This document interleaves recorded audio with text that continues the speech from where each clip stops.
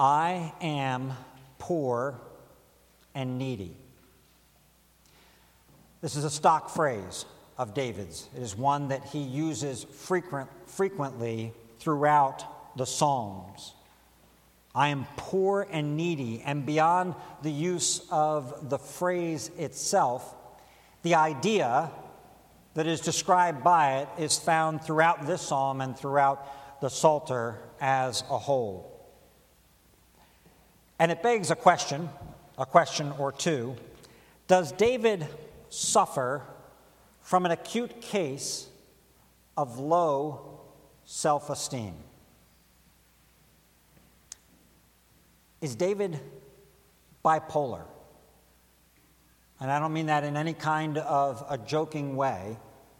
I mean in terms of the heights of what we see, expressions of joy that are articulated in the Psalms, down to the depths, I'm poor and needy.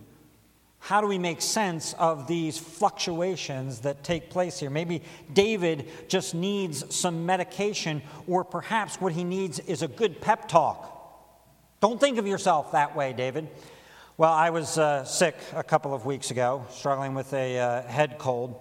And while I was sick, I was sucking on some cough drops. And it wasn't enough that the cough drops helped to ease my throat. They also included these exhortational pick-me-ups. It's a new thing for cough drops. At least it was a new thing to me. And I saved them here so that I could give you this encouragement. I'm not going to say whose cough drops they are, but if you want them afterwards, you can have them. All right, so here are some of the things that they say. High five yourself. Bet on yourself. Put a little strut in it. Put your game face on. Let's hear your battle cry. You can do it, and you know it. Get through it. And by the way, it says a pep talk in every drop. Oops. All right, and one more, or a couple more. Power through. Nothing you can't handle. Take charge and mean it. Push on. Don't give up on yourself. I'll save them right here in my pocket for you. Maybe this is really all that David needed.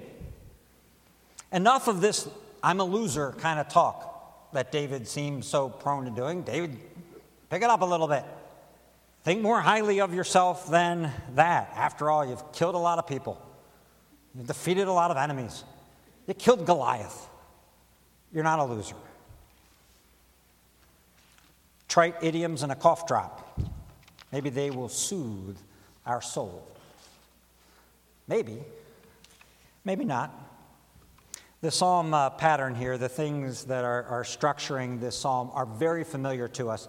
I had a temptation to try and make it creative, but I resisted it because resisting it in this case allows us to get to the simplicity of what is being described here. Basically, we have two ideas. One is, who am I?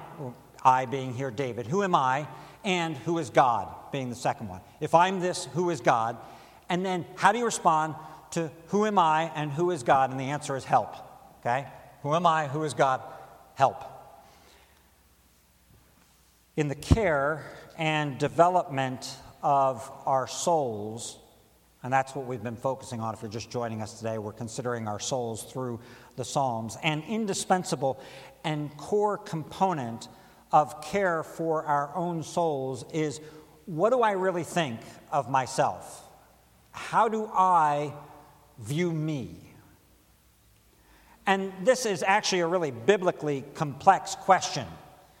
Depending on what part of Scripture, what passage of Scripture we had open before us, we might answer that in any number of ways. For example, if we had the early chapters of Genesis open before us, we might say that I'm an image bearer of God. Or another passage, we might say, who I really am is I'm a worshiper of God. I'm an heir with Christ. I'm a son of God. Those are all things that we might say about ourselves biblically. Or negatively speaking, if we had some other psalm open before us, as we did a couple of weeks ago, we might say that I'm a sinner. That's who I am before God. But the emphasis of this particular psalm is seeing ourselves as deeply dependent beings. Now, to be sure, our sinfulness is a component of our dependency upon God, but it is not the entirety of our dependency upon God. Look at the first few verses here for a moment with me. I'm not going to read these. I would ask you to look at them, and I'm going to describe for us the need. What is David looking for out of what he is praying here? So as you look at these, what David needs is someone to listen. Incline your ear to me. Someone to help. Someone to preserve his life.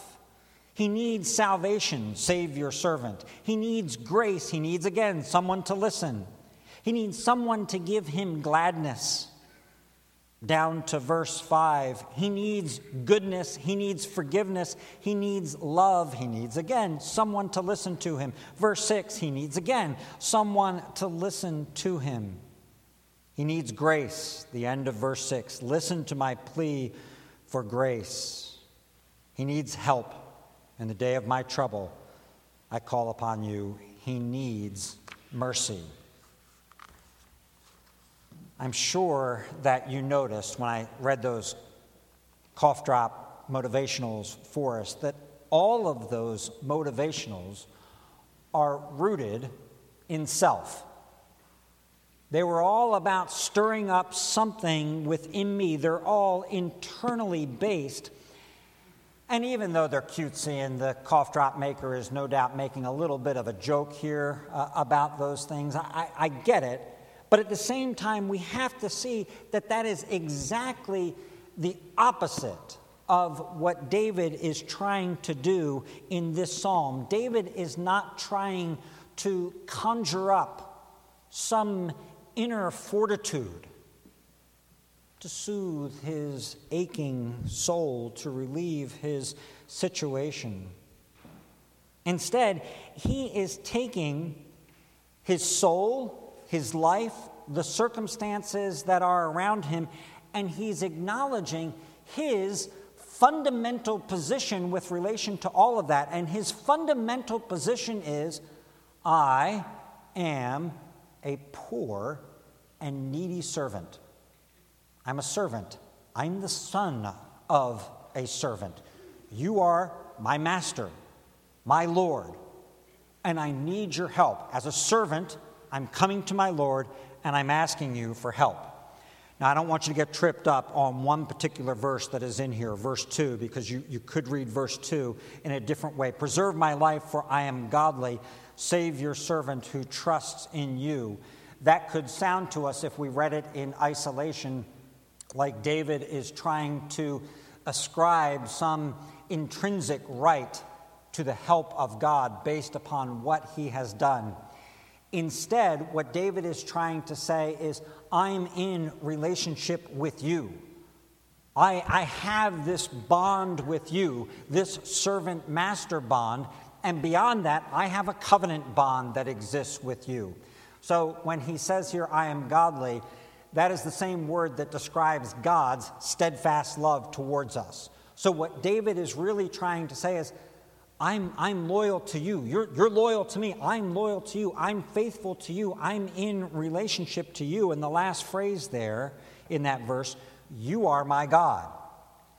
David can say, you are my God, because it is the covenant God who said in the preface to the Ten Commandments that we read just earlier, I am your God.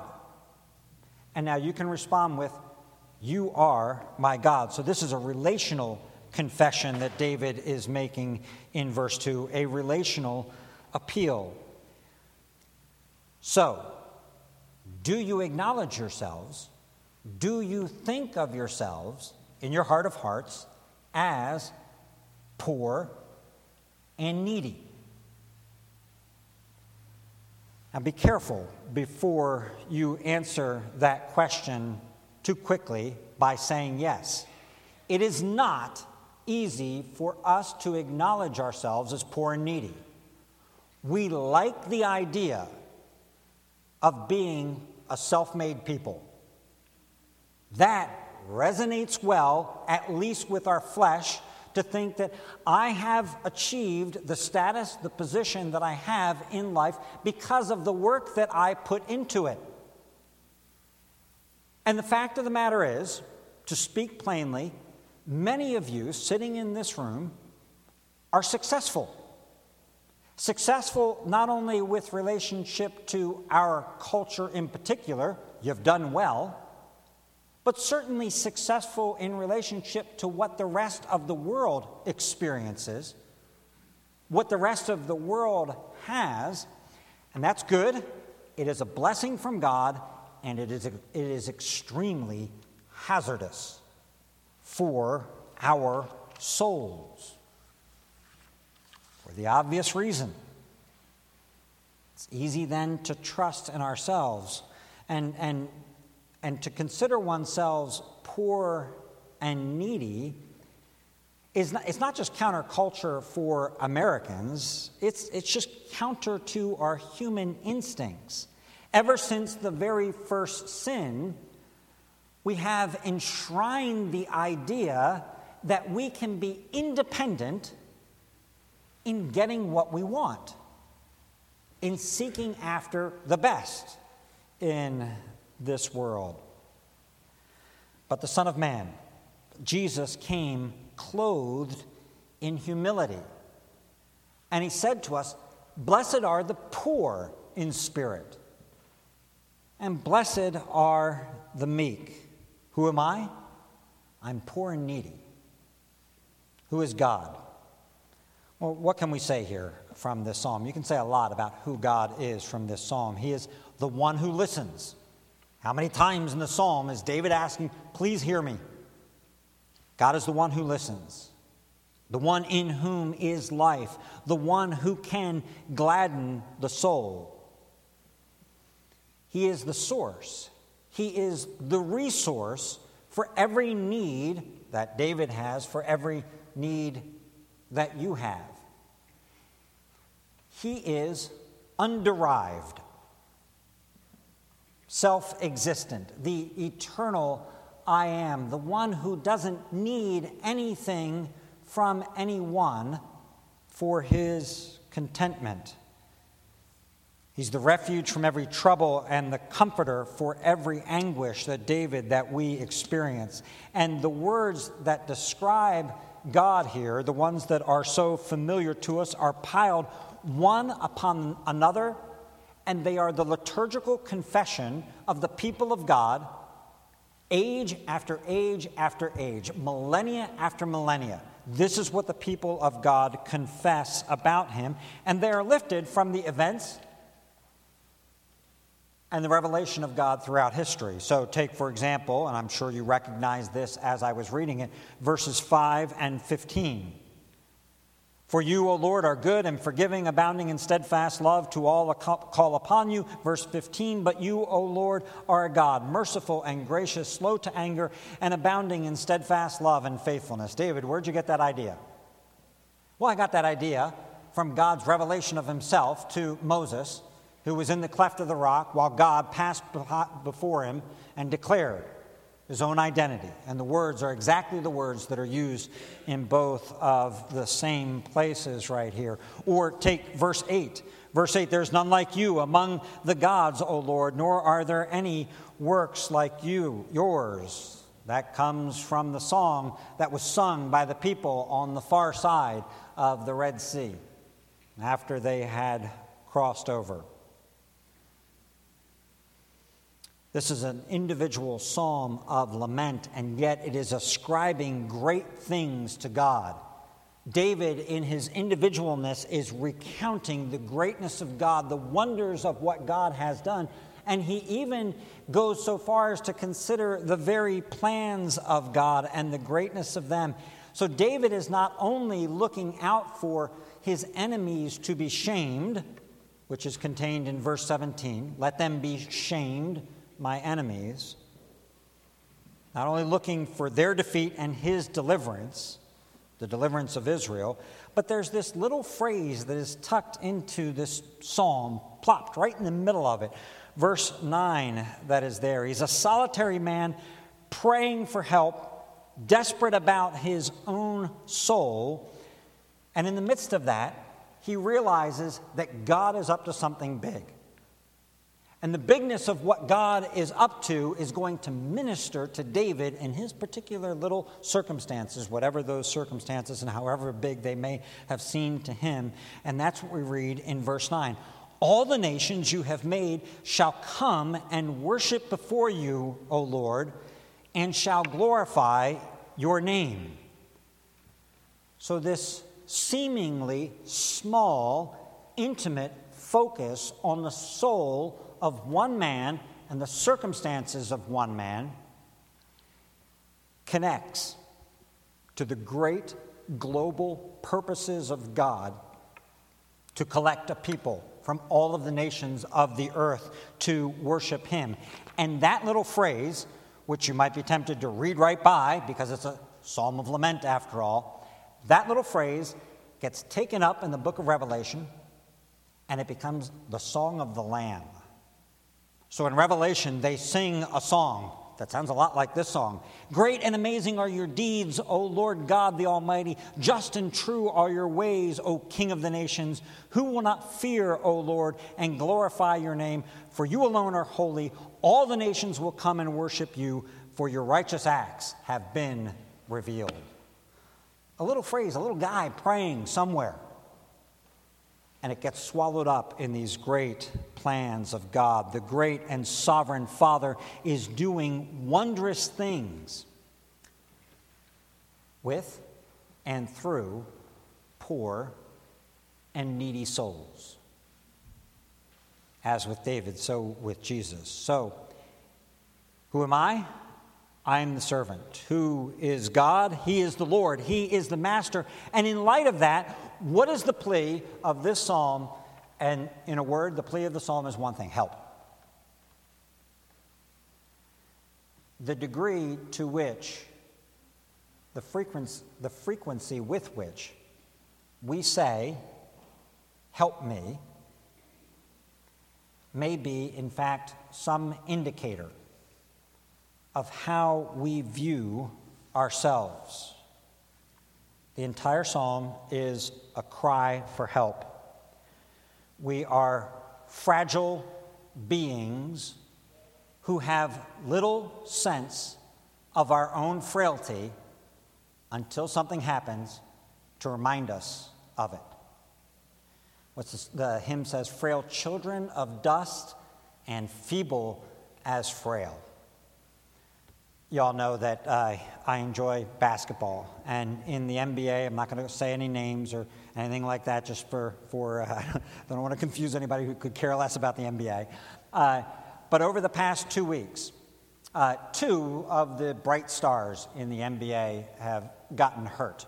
And of course, these are young guys in the prime of their life, in the strength of their life. They've got everything going for them, every training you could get. And one got injured as he was running down the court trying to play defense on a guy, and he's not watching because he's kind of going backwards, and a guy right behind him slips on the ground, slides across the ground, and when you're playing basketball and you slide across the ground, that means you leave sweat all across the wood. The next guy coming behind doesn't see it, his foot hits it, he slides, hits his knee, and is out. Stupid.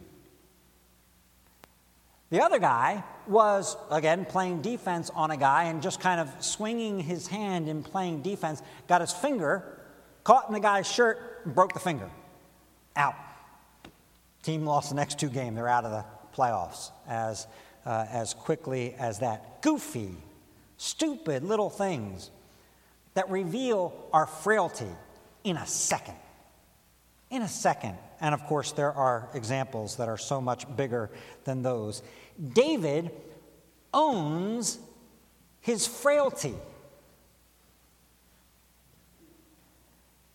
his comprehensive feebleness.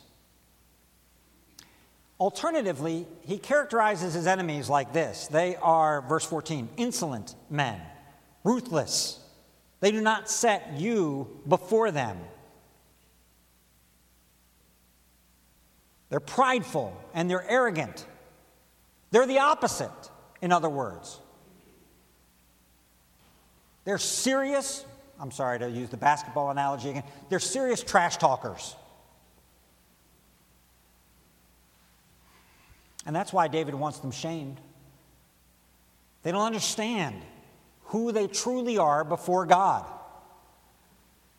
Frail and feeble. Woe to us if we feign, if we portray to our own selves and to others that we are independent, sufficient, imperturbable in this world. And blessed be those who strip themselves of any supposed sufficiency and cry out to God for mercy and for help.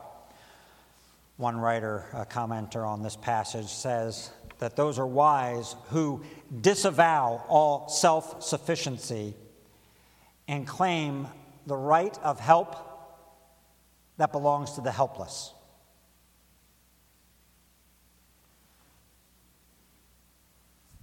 As an example of this, I mean, David has all sorts of examples that we could look at here, but as one example of it, in verses 11 and 12, David was wise, and yet David prays, "Teach me your way." He doesn't rest on his own intelligence, on his own already wisdom. Teach me your way. And even though David is described as a man after God's own heart, he implores in this verse, unite my heart to fear your name.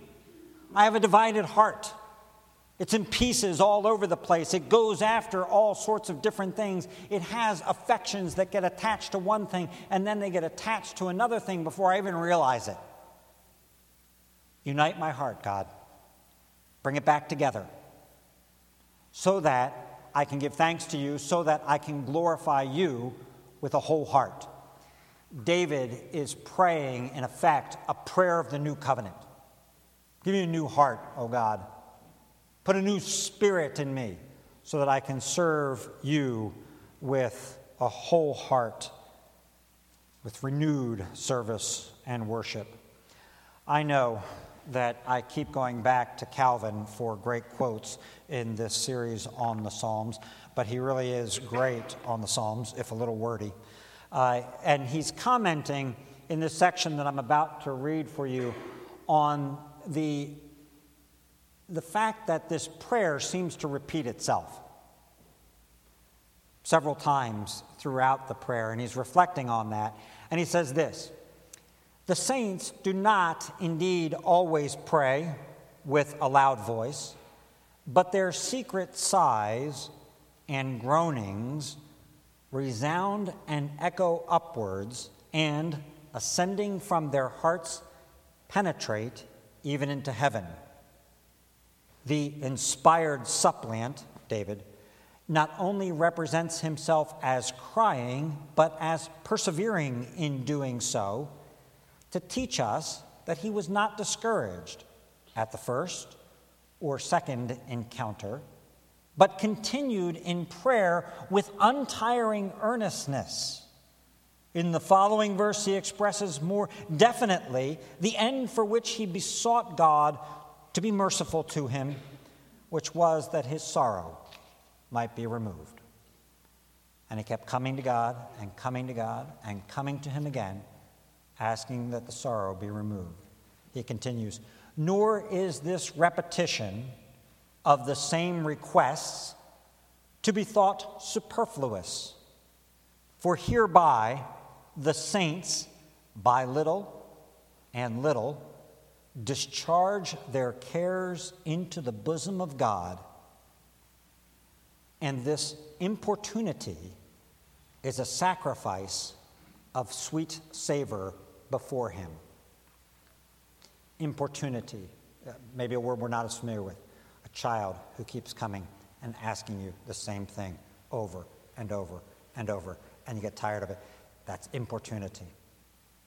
This importunity is a sacrifice of a sweet savor before him. The Father loves it. I am poor and needy. Cough drop comfort and aphorisms will not do. David does not need medication. And that's not to say that some people don't need medication.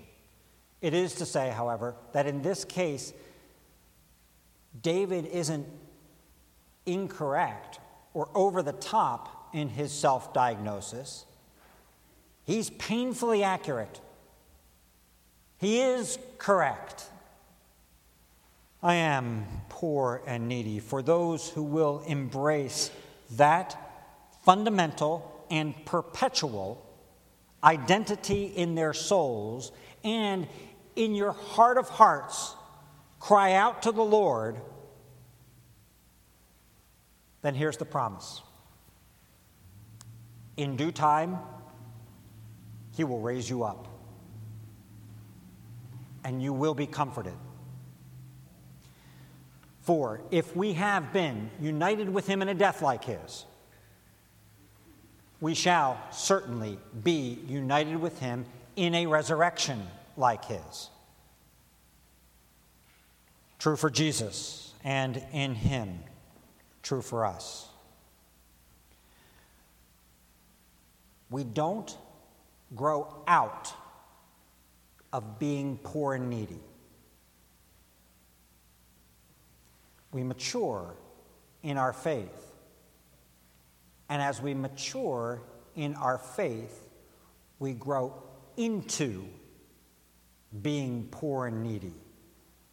That coat begins to fit as we mature in Christ.